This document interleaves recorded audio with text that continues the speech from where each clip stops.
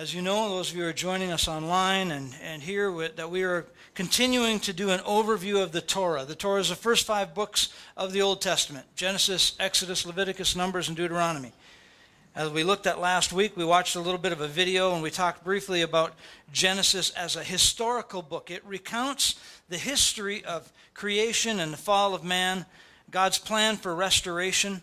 And there are any number of, we looked at the first half, as I said before, we're just doing a flyover. We looked at the first half of Genesis last week, and this week we're going to look at the second half of it, and there's any number of accounts that we could look at. We could talk about Noah and Lot, Cain, Abel, Joseph, Jacob. And there's the book of Genesis actually covers more history of humanity in that one book. There's a longer time frame than the rest of the Bible put together. Did you know that? More history in the first chapter of Genesis than there is in the entire rest of the Bible, right up until today. And so the rest of the Bible includes Revelation. So this morning we're going to talk about a man by the name of Abram. You've heard of him called Abraham several times, and you will hear that again today. But he starts out as Abram. And that name literally means exalted father. If you read through the scriptures at all, as we go through the Old Testament, if we go through the New Testament, Abraham is referred to over and over and over and over again. Abram is what his name started out as, and he really was an exalted father. And here's the deal. God wants to use this one family. Now, we've looked at Genesis, the beginning. We looked at how God created everything, and he said it was good. And then last week we talked about the fall. We talked about depravity. We've talked about the fallen nature of humanity. How many of you know we live in a world where we tend to do wrong things, right? If we've got an opportunity to do right or wrong, if we don't put some energy into it, we're going to step in it more often than not, right? We're going to our tendency, just ask any mom with a little baby. They're going to tend to go after the wrong thing, right? That's just our tendency. That's the nature of fallen humanity. And we realize that God started out, we talked last week about how he wanted to have fellowship with humanity, and sin broke that. And so now he uses the family of Abraham to rebuild this relationship. That's God's desire. So God called this man Abram. And the first thing that God calls Abram to do, was to leave where he was at. You think, well, that's not such a big deal, right? We can all just leave. But he's telling Abraham to not just leave his house. He's telling him to leave everything. Let's read this. Genesis chapter 12, starting in verse 1. The Lord said to Abram, "Leave your country and your people and your father's household, and go to the land where I will show you. I will make you into a great nation, and I will bless you. I will make your name great. You will be a blessing. I will bless those who bless you, and whoever curses you, I will curse. And all the peoples of the earth will be blessed through you." That's a pretty big deal, right? All the peoples of the earth, not just the little group that you're going to go to. And here, God asks Abram to leave everything that he has. Everything. He asks him to leave it behind.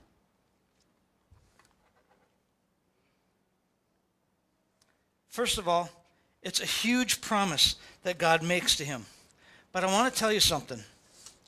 I've been a believer for a long time. I accepted Christ when I was 17 years old. That means that I've been born again for a long time. Thanks. You're right. Over 40 years. I've been a pastor for a long time. I've done lots and lots of counseling for many, many years. And there is one truth that I find that still remains true about God. When God calls you to something, he calls you to anything, he also calls you to leave something. He always calls us to leave. You say, well, I'm not sure what that means, Pastor. You won't be sure what that means. But he always calls us to leave something. Maybe it's a pattern of sin. Maybe it's friendships that you've had forever. Now, God may open a door for you to go back into that. But he calls you out for a reason. He calls you out for a reason because generally, when he finds you, you're sick and you're hurt and you got problems in your life and you need help. I mean, you really need help. You need help. You can't stay where you're at. If you stay where you're at, you're going to get sucked right back into those things that got you in the problem in the first place, right? Right? He's going to call you out, and he's going to, sometimes it feels like he's dragging you. He's really doing good. He didn't know I was going to do this at all. You guys are liking this way too much. But he sat in the front row, so it's his fault. He's going to call you out of something. Know it. Know it. Own it. Thanks, man. You're going to get better. Someday he's going to get all better. He got all fixed up now, and he got better. So now he's actually good enough, he can go back. And maybe when he goes back, he can bring some light back into this corner, right? Amen. But God will, oh yeah, give him a hand. He really went along with that well. He will always, always, always call you out. He's going to call you out for your own purpose. He's going to call you out for your own hope. You might find that it feels very uncomfortable. I can only imagine Abram and his wife, because God says, if you follow me, I'll take you to the place where I want you to go. How many of you men out there are married and you just are able to get in the car and say, honey, we're going to go? Well, where are we going to go? I'm not sure, but I'll know when we get there. If you want to not get lost, if you want to never get blamed for being lost again or taking a wrong turn, just let your wife know that you'll know when you get there. And until then, now don't tell her that she'll know when you get there. Tell her that you will know. You don't want to put her on the spot like that. Abram simply followed after God. He simply followed after God. You get that? We might not know where God is taking us. I was going to be a mechanic. I've told my story over and over and over again. My dad used to send us off with my mom to church, and he would stay home and watch All-Star Wrestling. At 11, I remember saying to myself, I can't wait till the day that I get married and I can send my wife off to church and I can stay home and watch All-Star Wrestling. It hasn't worked very well for me. Thankfully. But God always calls us out of something. And we find that God wants to cut a covenant or make a covenant with Abram. He wants to make a covenant. Please, again, trust me. Anything that God calls you out of is for your benefit. It is for your benefit, and it is for his glory. It is. It's for his glory. He will never call you out of anything that's going to destroy you. But we find that God wants to make a covenant with Abraham. We call it cutting a covenant. Now, Abram understood because this was a very relevant idea in their day. Today we talk about covenants, and all we can think of is our homeowners association. And the grass can be no more than 2.5 inches long, and you can't open the hood of your car out in the parking lot, and you can't paint your fence pink, and you can't do this, and you can't do that. And if you're going to replace the shingles, you got to do it this way, and that's the closest thing to a covenant that we understand. But in Abram's day, a covenant was vastly, vastly different. So what is a biblical covenant? Well, generally speaking, a covenant is a promise between two or more parties. And the whole concept of covenant is significant throughout Scripture. But it's generally an agreement between two or more parties. And it might be a greater party and a lesser party. It might be two equal people. It can be an ongoing, eternal covenant. It can be a short-term covenant. So all kinds of different covenants. And as we continue to read through Scriptures, you will read about covenant. They made a covenant. They made a covenant. One example of a covenant may be David, for example. He's a king. David has a large army, a large military presence in Israel. And David needs to feed his army. Maybe they're going to be traveling. They're going to be going someplace. And Alonzo over here, he's got a major farm. Well, David needs food for his farm, so he may cut a short-term covenant and say, hey, while we're in the area, I will protect everything that you own, but you have to feed my men. It's great. It's a great deal, right? Your farm is protected. There's war close. David's men are all taken care of. So there's all kinds of covenants. Like I said, there's long-term covenants and there's short-term covenants. But God wants to make a covenant with Abram. In a case where there was a king and a subject, the king would generally require, all you need to do is serve me. But in serving me, know that I will protect everything that you have. There's all kinds of different covenants. In Genesis chapter 9, we read about the beginning of this covenant. It actually takes several chapters for this thing to unfold. But we see that God establishes a covenant between himself and all of creation. This is one of the first covenants that we've seen. Genesis chapter 9, verse 8. Then God said to Noah and to his sons with him, now I establish my covenant with you and with your descendants after you. And get this, and with every living creature that was with you, the birds and the livestock and the wild animals, and those that came out of the ark with you, and every creature, every living creature on the earth. This is obviously a post-flood covenant. After the flood, God doesn't just make a covenant with Noah. God makes a covenant with all of creation. He makes an ongoing covenant. I will establish my covenant with you. Here's the covenant. Never again will all life be destroyed by the waters of the flood. Never again will there be a flood to destroy the earth. Have we seen floods? Sure, we've seen floods. Have we seen big floods? Sure, we've seen big floods. Have you seen basements that flood? Sure, we've seen basements that flood. But we will never again see a flood that destroys the whole earth. Why? Because God made a covenant with creation. Not just with Noah, with all of creation. Then God said, this is a sign of the covenant that I am making between me and you and every living creature with you, and a covenant for all generations to come. Not just for 1,000 years, not for 2,000 years, for all generations. I have set my rainbow in the clouds, and that will be a sign of the covenant between me and the earth. Whenever I bring clouds over the earth, the rainbow appears in the clouds, and I will remember my covenant between me and you and all living creatures of every kind. Let me just stop there for a second. How many of you remember why God flooded the earth? Too much evil, sin. The Bible says that every thought of man was wicked. Everything that they thought of was wicked. You know, we're not far from those days. There's a lot of sin around us. There's a lot of just plain wickedness in the world around us. And part of me at times thinks, God's got to be really tempted here. When the rain got started, let's just let her flow, boys. But the reality is, he made a covenant. Never again, this is 15, about halfway through, never again will the waters become a flood to destroy all life.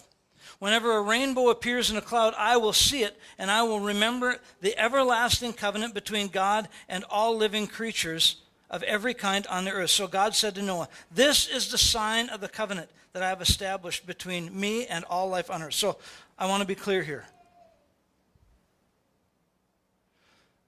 The rainbow, when we see a rainbow in the sky, or we see a rainbow in somebody's car, humanity can try and hijack God's sign. But the rainbow is a sign that God will not destroy the entire earth with a flood again. It's his sign, it's his idea. We can try to hijack it all day long, but that does not change the fact that that rainbow is a sign for you and me. Have you ever just sat and looked at a rainbow? If you haven't, wait till the next storm and sit down and find one. And just look at the majesty in that. You say, well, Pastor, it's just a simple thing. It's just the way the water refracts through the light and the light comes through, the raindrops up. And it's just a simple little thing. Well, you figure out how to do one. If it's so simple. It's simple because God's already done it. That's what makes it simple. But there wasn't one before that. As a matter of fact, before Noah's day, there wasn't even rain. We just read about that this week. And God chose to make a covenant with Noah. Well, again, we can read about the covenant with Noah and with David and Abraham and Israel all throughout the Old Testament. Actually, in the book of Jeremiah, God promises to make a new covenant. Was there anything wrong with the old covenant? Yep. Here's what was wrong with the old covenant. Humanity. Go ahead, just raise your hand. What was wrong with the old covenant? No, there's more of you. Keep it up. What was wrong? Us. We're the problem with the old covenant. We couldn't keep our part. You can put it down now. You're not that bad. Or maybe you were. So we find that Abraham was part of this covenant-cutting process with God. God makes a vow to him. And Abraham has to keep his end of the covenant. The Old Testament it's more than just a history of Israel. I think that if we look at the Old Testament, it's actually more of a history of this covenant that God makes with Abraham, because he's trying to restore humanity. God wants to have relationship with you and I. He's not willing to let this whole thing fall apart. So he reveals little by little his character, his plans, his purpose for humanity. The whole concept of covenant has been so lost in our modern society. We will break a covenant at the drop of a hat. I know we had a contract, but things have changed, and so now I want out of the contract. Sue me if you want to. Right? Let me tell you just a little bit, about an Old Testament covenant. I don't have a whole lot of information about this because I haven't studied it very deeply. But regardless of how unfaithful humanity is, God remains faithful to his covenant. Genesis chapter 15, and starting in verse 1, after this the word of the Lord came to Abram in a vision. Do not be afraid, Abram. I am your shield, your very great reward. But Abram said, Sovereign Lord, what can I give you, since I remain childless, and the one who will inherit my estate is Eliezer of Damascus? And Abram said, you have given me no children, so a servant in my household will be my heir. Abram at this point in time is about 75 years old. God comes to him in a dream and says, I want to make a covenant with you. And Abraham says, that's great, but I don't really have anything. I don't even have a son. I can't even give my inheritance to my son. I have to give it to a relative over here because I don't have a son to give it to. Then the word of the Lord came to him. This man will not be your heir. You're 75. This guy over here, he's not going to be your heir. But a son who is of your own flesh and blood will be your heir. And he took him outside and he said, look up at the sky and count the stars, if indeed you can count them. And then he said, so shall your offspring be. Okay. 75. No kids. Look up at the stars. That's how many offspring you're going to have. And Abram's like, running out of time here, God. But verse 6 says, Abram believed the Lord, and it was credited to him as righteousness. That's an accounting term. That's an accounting term. When you go to the bank and you deposit $100, it is credited to your account. It's there whether you see it or not. Abraham's righteousness was credited to him because he believed in God. God is making a promise and a covenant. And I think that's the heart of Christianity today. In the New Testament, we're told, without faith, it's impossible to please God. Why? That's our righteousness. Our righteousness does not come from what we do. You're not good enough. I'm not good enough. We're not good. If coming to church 50 times in a row makes us righteous, that's not good enough. That is not it. What does it take to get into heaven? Perfection. It takes perfection. So, Pastor, how can we ever achieve that? We can't. It's just through faith in the blood of Jesus that we get that. That's the only way. Genesis chapter 15, verse 7. He also said to him, I am the Lord who brought you out of Ur of the Chaldeans, and I will give this land to you to take possession of it. But Abraham said, Sovereign Lord, how can I know that I will gain possession of it? So the Lord said to him, Bring me a heifer, a goat, a ram, and a three-year-old ram each, and a dove along with a young pigeon. And Abraham brought all of these to him and cut them in two and arranged them in half of each, opposite of each other. The birds, however, he did not cut in half. So he takes a ram. He takes a ram, and he's supposed to take this ram and, imagine with me, cut it in half lengthwise. Here's the head, here's the tail. Cut it in half lengthwise. Now you take those two halves and you lay them on the ground apart from each other. This is a thick ram, okay? Just go with me.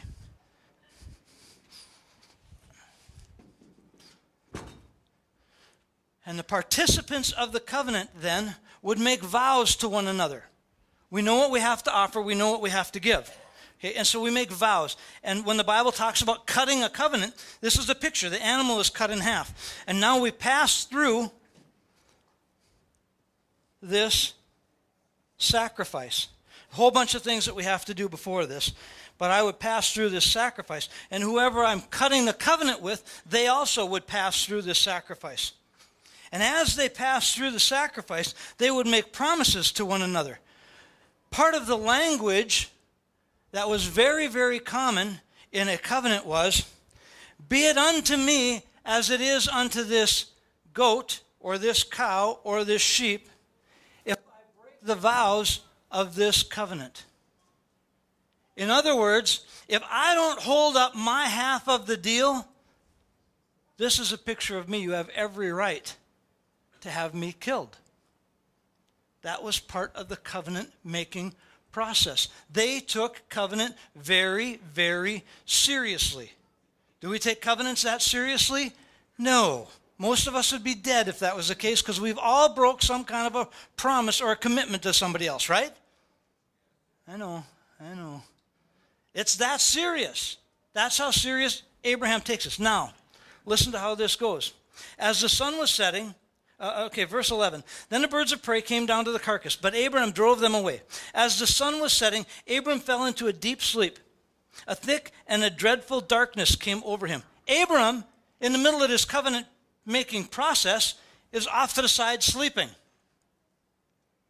As the sun was setting, Abraham fell into a deep sleep. Then the Lord said to him, know for certain that there are 400 years that your descendants will be strangers in the country, not their own.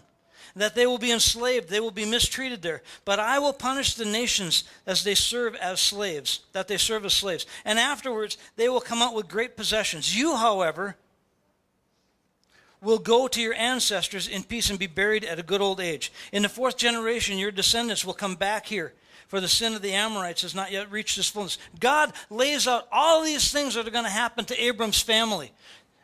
From 100 years, 300 years, 400 years from now. This is what's going to happen to your descendants. Let me ask you this.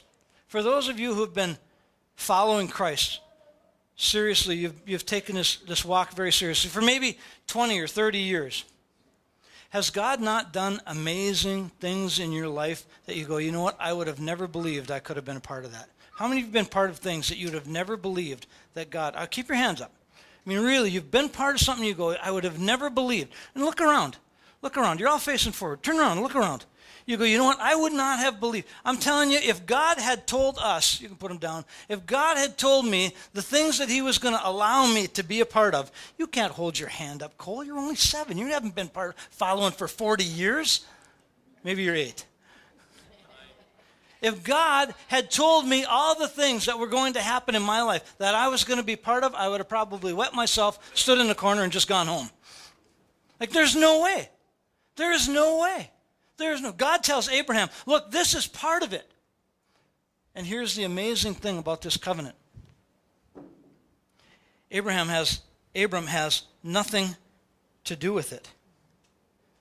Chapter 15, verse 17. When the sun had set and darkness had fallen, a smoking fire pot with a blazing torch appeared and passed through the pieces.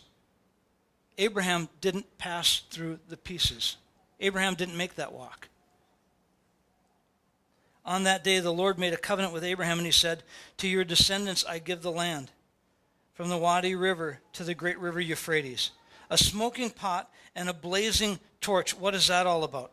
We'll find many descriptions of God throughout the Old Testament that are like this. They're called theophanies. The Old Testament is filled with these pictures of God. Now, they would have understood it far greater than we do. But these are manifestations of God that people understood. And here we see God with a smoking torch. How does a smoking torch go through this? I don't know how that happens. But a smoking torch went through it. A flaming torch went through it. And then a smoking pot went through it. After the torch was done, a pot went through it. How does that happen? I don't know. Abraham's sleeping. He can't tell us what's going on. God's given him quite a word about what's going to take place. And the smoking pot has gone through here, and the flaming torch has gone through here. And both of those things represent God. And here's what that means. Here's what that means to us. Here's what that means today. That means God is going to hold up both ends of the covenant. That means Abraham doesn't have to do anything but believe, and God is going to account that to him as righteousness. He is not going. Have you ever heard failure is not an option? Do you know what I think every time someone says failure is not an option? Well, yes, it is. That's why you said it. Right? If somebody says, hey, failure is not an option on this. Yes, it is. Otherwise, you wouldn't have made such a big deal of it. We don't do this deal, we're going to fail. Failure is not an option. Well, here's the deal. When God cuts a covenant, and God says failure is not an option, guess what? Failure is not an option. How do we know that? Because God held up both ends of the covenant. He fulfilled his side, and he fulfilled Abram's side. You know what that reminds me of? It reminds me of the cross, where Jesus did it all. I didn't have to do anything except believe, just like Abram had to believe. He had to believe. Fact of the matter is, when God shows up as a torch, and when he shows up as a pot, and when he passes through the covenant, and when God says, this is not going to fail, failure is not an option. Failure is not an option. Why? Because what God was trying to do was restore relationships throughout all humanity through the family of Abraham. We know that Abraham doesn't do it right because he screws up and fails right away, right? You remember the story? We looked at it last week. Right after God says, I want to make you a great nation. You're 75 years old. You look up at the stars. You're going to have as many descendants as the stars of the sky. And what happens after that? His wife says, you're 75. I'm 65. Probably not going to have any kids. Here's my handmaiden. Take her and see if you can get her pregnant. What? Let me tell you something, folks. This is not covenant behavior. What she did was not God's plan. God's plan all along. He told Abraham. And here's the deal. She kind of tried to figure that out just like Eve tried to figure out the whole fruit thing. Boy, you know, it's awful good. It really looks good. It'd make a great pie. I'm going to have a bite. Why don't you take a bite? Abraham fell for the same lies that Adam and Eve fell for. And the whole goal, the enemy's goal in all of this is try to break God's covenant. The next time we see that God really appears to Abraham down the road, Abraham's no longer 75. He's 99. 24 years later, God shows up again. Still no kids, right? Still no kids. I don't know how to, you got to get your mind in this, okay? You got to think about this for a minute. It's bad enough that God makes a promise to a 75-year-old man that he's going to have enough kids that he's going to, just like the sands of the sea, just like the stars of the, that's how many descendants you're going to have. That's bad enough. But now he comes back when he's 99. And he says, you didn't really believe me. I know you believed me. It was appointed to you as righteousness, but you tried to walk it all out on your own.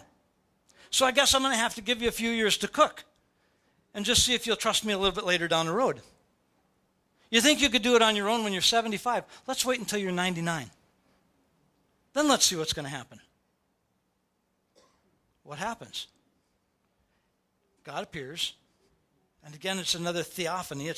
These angels appear. The Bible calls them the angel of the Lord appear. And they talk to Abraham and they say, hey, now we're going to come back in a year. And when we come back next year, your wife who's 90, when we come back, she's going to have a baby. And she falls down in the tent laughing.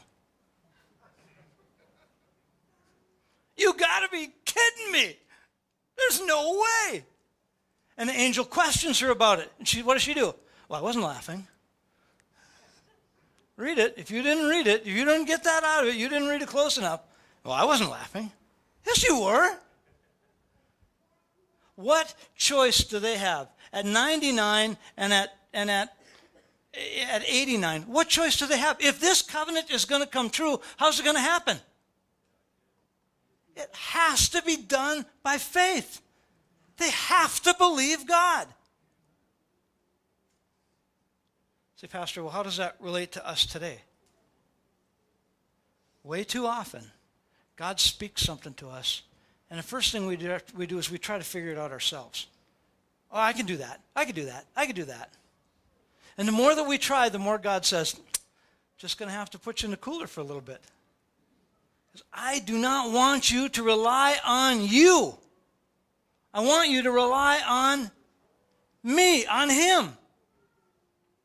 Our righteousness is not about us doing right things. Our righteousness comes from one place and one place only, and that's the blood of Jesus. Abraham proved it over and over again. Abraham screws up over and over and over again. Right after God makes this agreement with him, the first thing he does is he takes her handmaid and gets her pregnant. Okay, that's bad enough.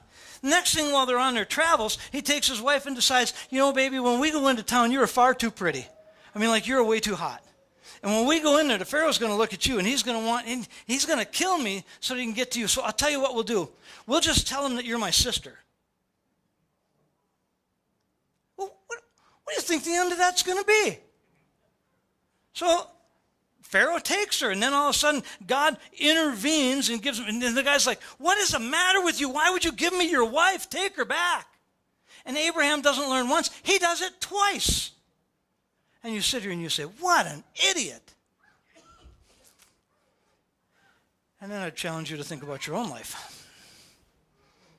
How many times have we gone around the mountain and seen that same view over and over and over again? Right? Anybody but me? We've gone around the mountain. We know that God's saying, don't do that, don't do that, don't do that. And I'm like, well, I'm not going to do that. I'm not going to do that. Well, maybe just once. Well, I'm sure not going to do it. Well, maybe just once. What's the lesson out of this? The lesson is, my righteousness is as filthy rags. It takes faith. It takes believing in God. And there are going to come times when you fall, and you fall, and you fall, and you fall. Abraham's a perfect example. Just because he was in covenant with God does not mean that he didn't sin. Doesn't mean that he didn't blow it. He blew it over and over and over again, right? Over and over and over again. He finally comes to a place in his life where I think he gets a handle on it. He finally gets a handle on it when he's told to offer his son as a sacrifice. Let's go back and talk about covenants for just a minute. Whenever there was a covenant in the Old Testament, we find an exchange. There's some sort of exchange that goes on. Noah was told to serve the Lord. That was his part of the exchange. God gave him a rainbow. Abraham is told to serve the Lord. Chapter 17, verse 10. This is my covenant with you and your descendants after you. This is down the road. Abraham's 99 years old now. The covenant you are to keep. Every male among you should be circumcised. You must undergo circumcision, and it will be a sign of the covenant between you and me. Now, I'm not sure, but I'm thinking he may have decided to have a conversation with God and said, do you remember Noah, right? He got a rainbow, and we got circumcision? I'm just not sure if that's fair. You'll get it. You'll think of it sometime this afternoon, and you'll go, oh, that was funny. Maybe not.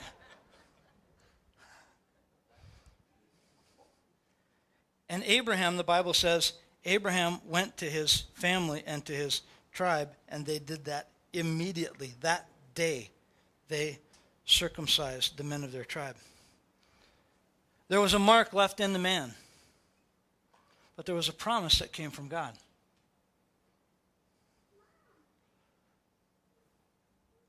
We have a covenant. In Jeremiah, the Bible says that God's going to create a new covenant. And that new covenant is Jesus.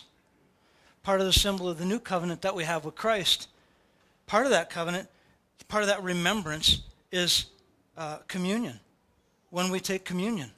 And we take communion, we're told to remember what he did. Remember what he did. And on our part, what we have is a circumcision, not of the flesh, but of the heart. The Bible talks about a circumcision of the heart, where he's taken our stony heart and he's made it soft again.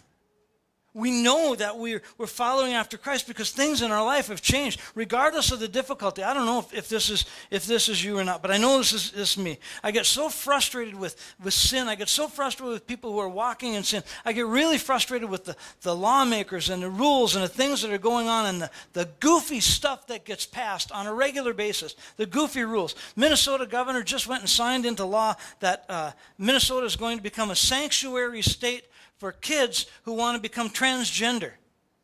It's bizarre. Families are not going to be able to have any say in it at all. It's bizarre, and I get so frustrated, and I want to get so angry, and I'd love to just go and have a real face-to-face with the governor, and yet at the same time, my heart is broken thinking, sinners do what sinners do. They fall into that same trap of sin over and over and over again. They're just falling into it. Abraham was told, I want to make a covenant with you. You need to pick up and go. Something needs to change. Don't stay in a spot where you can continue to fall into sin. It's a word for each one of us. If you find yourself in a new relationship with Christ, you're saying, you know what, God, I've never been down this road. One of the first things he's going to ask you to do is move. Get out of the hole that you're in. The best way to get out of a hole is to stop digging. Don't stay in the same pit that you're in and expect life to change. It's not going to change. God wants us to get up and to move. It's part of our covenant. And what do? Abraham simply obeyed God, and it was accounted unto him as righteousness. He believed God. He did what God said that he would do, what he was going to do, and it was counted to him as righteousness. We're in that same boat. We're in that same boat. We're not saying you call on a relationship. You decide, you know what, God, I'm sick and tired of my life. I'm sick and tired of the way it's going. I really need to make a change. And God says, come, follow me. I heard something this morning. It was Andy Stanley. Just as I was going out the door this morning, I heard him say that there are many, how many, not believers, many people many admirers. Jesus has many admirers, but he has very few followers. Hang on to that. He has many, many admirers. Oh man, I want to do what God calls me to do. I want to do what God calls me to do. Great, then do this. I'm not really sure I want to go that far. I felt God when I was 18, 19 years old. I was working a job in Hibbing, working for an electronics company. And there was all kinds of potential for me there. I was young, but I was a hard worker. There was all kinds of potential. They were going to put me on as a night supervisor. We were going to do this, we were going to do that. And I had an opportunity. I believed I had a call to go on a mission trip to Mexico. And so I went to my boss and I said, look, I know I've only been here 6-8 months, whatever it is. And I said, I have this opportunity. I believe God's calling me. And he was a Christian man, so I was able to talk like this. I said, I just believe God's calling me on a mission trip. I said, is there any way I can get 2 weeks off of work? I'll do it without pay. You don't have to do anything. And he comes back from the headquarters, comes back from the boss. Nope, you don't show up to work tomorrow. It's considered a no call, no show, and you're done. So I'm like, well, okay. I guess I quit. Well, you shouldn't do that. Well, then you should have given me the time off. And if you can't afford to give me the time off, that's okay, because I need to follow what God has called me to do. I don't want to be irresponsible. I don't. I told my kids all the time. My daughter Lindsay came home one day after her paper route. She's like, Dad, guess what? I quit my paper route today. I'm like, really? Yeah, isn't that great? I'm like, I don't know. I told her, straight up. I said, you know what? I'm not going to fund your way of living, your style of life. She said, I'm 12. I don't have a style of life. So you like to go to Hardee's, don't you? Well, yeah. I said, I'm not paying for that. You like to rent a movie every once in a while, don't you? Yeah, I'm not paying for that either. I told her, I said, you know, at the end of the day, honey, the best time to quit a job is when you got 2. Right? That's the best time to quit a job is when you got 1 lined up already. But I know there have been times when God's placed me in that position where it's like, I want you to follow me. I don't want you to admire me at a distance. I don't want you to sit back in church and go, you know what, it'd really be great if we had a children's ministry. It'd really be great if we had kids ministry. It'd really be great if we had something to do. You know, Pastor, somebody should start a children's ministry. You know, Pastor, it'd be a really good thing. That's not exactly how it went. Darcy's like, you know what? We need to do this. And I'm going to follow God and do that. And she jumped in with both feet. And because of that, next week we're going to be able to start offering that ministry to your kids and to your grandkids and to your friends' kids. We're going to be able to start doing that. God calls us, he always calls us to leave, especially that comfortable space. I have no idea what my notes say at this point in time. But I believe what God is saying to each one of us is that he's calling us to come out from among this world system that we live in. Come out from the comfortable things. Sometimes you're going to have to make a stand. God wants to take us from that position of being an admirer to being a follower. Amen? Amen. Abraham followed God. Men and women who've made an impact in their community have been men and women who have followed, not just stood back at a distance. If I stand up here on a Sunday morning and say, well, you know what, as a church, everybody needs to tithe. We need to start giving. We need to tithe. Mine better be the first check in the plate, right? Mine better be the first check in the box. Mine better be the one that's in there first. Because if that's not true, then I don't get to call anybody out. God wants to call us into a deeper... Abraham, one more. We've read the story. Abraham goes a little bit farther. Finally, he has this child. The angels come back. Sure enough, there's the baby. They've had the child. It's amazing. 100-year-old man, 90-year-old woman. They got an infant baby. He raises him up. And at some point, God says to Abraham, listen, he shows up again. He's like, listen, here's what I want you to do. I want you to take your son, and I want you to go and do a sacrifice. All right, well, what do I need to take along? Firewood. What else? Take the boy.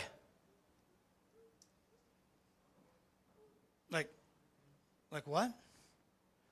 Take the firewood, take the boy. That's all you need. Well, what's the sacrifice? God says, I will provide. So Abraham takes the boy, Isaac. They get up there, and Isaac's like, hey, Dad, this is cool. We're on a father-son outing. This is good. We're going to do a sacrifice. That's really good. I got all the wood. I got the axe. We're all ready to go. Where's the sacrifice? And Abraham says, God will provide, knowing in his heart of hearts that the sacrifice is the boy. Scripture says that when God speaks to him, God will not do anything he's not willing himself to do. Gratefully for Abraham, as he's got the wood piled up and all ready to go, and he's got his son laying on the altar, and he takes a knife and he raises the knife up, God says, stop. I'm just testing your obedience. Look over in the bush over there. Over in the bush over there, there's a ram. I've provided for the sacrifice. You will never go any place. You will never step out of that realm. God will never take us on that road that's so uncomfortable, so out of normal, that he will not provide. And I can tell you time and time and time again, I've found myself in situations that all I can do is throw up my hands and go, it had to be God. He provided it. It got nothing to do with me. It had to be God. Abraham believed, and it was appointed unto him as righteousness. Without faith, we got nothing. We have nothing. Jesus is not looking for any more admirers. He's looking for followers. Amen? We've got a video that we're going to show. If you could hit the lights, Colin, we're going to show this video real quick. Let's talk about the book of Exodus. Now, you're probably familiar with this book because of the epic story of Moses leading Israel out of slavery from Egypt. Yeah, but that's just the first half of the book. Heart. But on top of that, we're also told that God hardens Pharaoh's heart. Why would God do that? Well, what we need to remember is that over and over in the story, Pharaoh has already chosen to harden his own heart. And so at this point, Pharaoh, he's not just evil, he's become monstrously evil. Even his own advisors think that he has gone way too far. And so how is God supposed to deal with such an extreme form of evil? And what we see in this story is that God uses his power to lure evil into its own destruction. Pharaoh and his army are destroyed in the Red Sea as Israel passes into freedom. And after this, we find the very first song of worship in the Bible, as the people praise God for redeeming them. And it's in this story that the word salvation is also used for the first time, which means simply to be rescued from danger. Now that they're saved, you would think that everything should be great, but the story quickly turns. The Israelites start wandering in the desert. They're tired, hungry, lost. And you start to wonder, what's God doing? What were they saved for? And we learn the answer to that question in the very next story, which ties the two parts of this whole book together.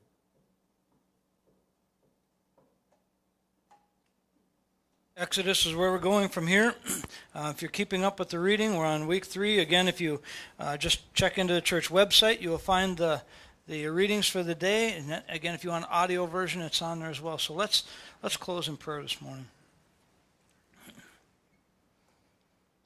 Lord, as we have just done this flyover of the book of Genesis, what we see is, in fact, that sin came in and it tainted humanity.